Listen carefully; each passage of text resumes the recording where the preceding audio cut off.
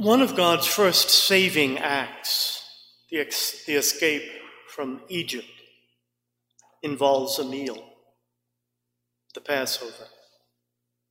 It celebrates the moment when God visits his people to be with them and to deliver them. This divine desire to break bread with us is evident in Jesus. He spent a lot of time at dinners and banquets.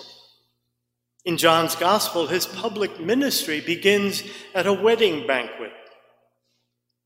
One of his great miracles has Jesus creating a large dinner for his followers from a few loaves and fishes. A number of his parables have a dinner as the setting for the story. At the beginning of this week on Sunday, we listened to the Passion according to Matthew.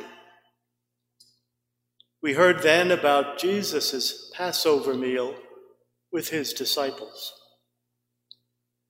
For Monday, Tuesday, and Wednesday of this week, each gospel of the day portrays Jesus eating with his friends. A meal is a time of great closeness between family and friends.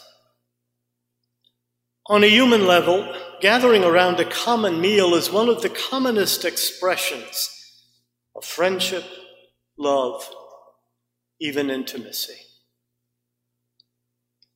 Jesus deliberately desires to celebrate these meals because he wants to be close to us. He wants to have an intimate and loving relationship with each one of us that will satisfy our deepest hunger for life and love. The intimacy, the closeness, the love that is intimated in these meals is what Jesus desires. He wants to be with us in the deepest way possible. And so this evening, he offers himself to be our meal, our sacred banquet. This sacrament places us personally in touch with Jesus in the most profound way possible on earth. Jesus' desire for us then is embedded and folded in this meal, which he continually offers us. His desire is to satisfy our hunger completely. But our hunger for him is so often clouded by other desires in our life. Not that we turn away from him completely, but we often share our desire and our hunger for him with other things that attract us and draw us. So often, those desires can also lead us away from him.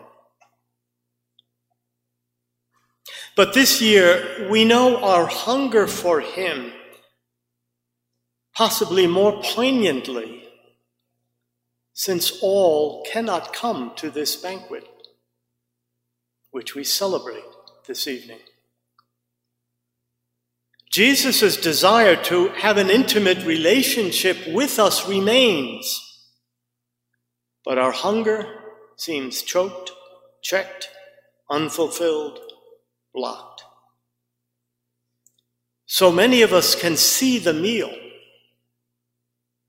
but cannot participate. So then, let our hunger be increased. Let our hunger be focused more and more on our desire for him, Let our desire for him be purified and deepened.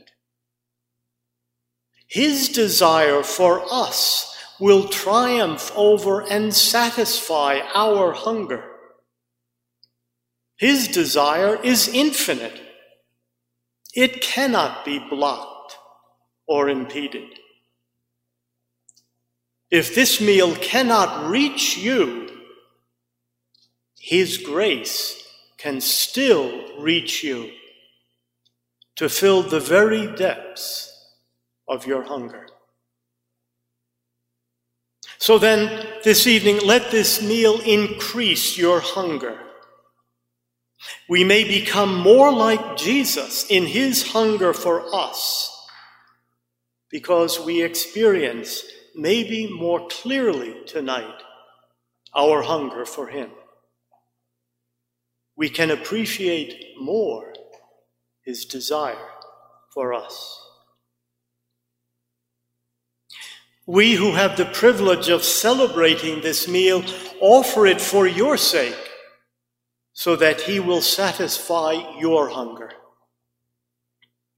For us who celebrate this meal, may we also come to appreciate more fully Jesus' desire for guests at his banquet.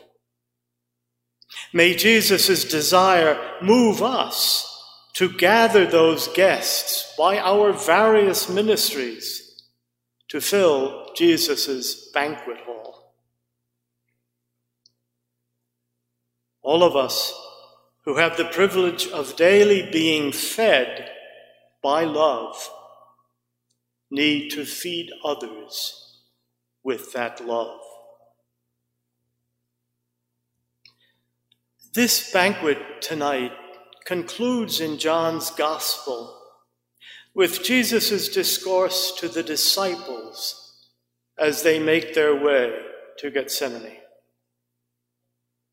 In this talk, Jesus focuses on love, the love between Father, Son, and Spirit, but a love which also desires to dwell in us.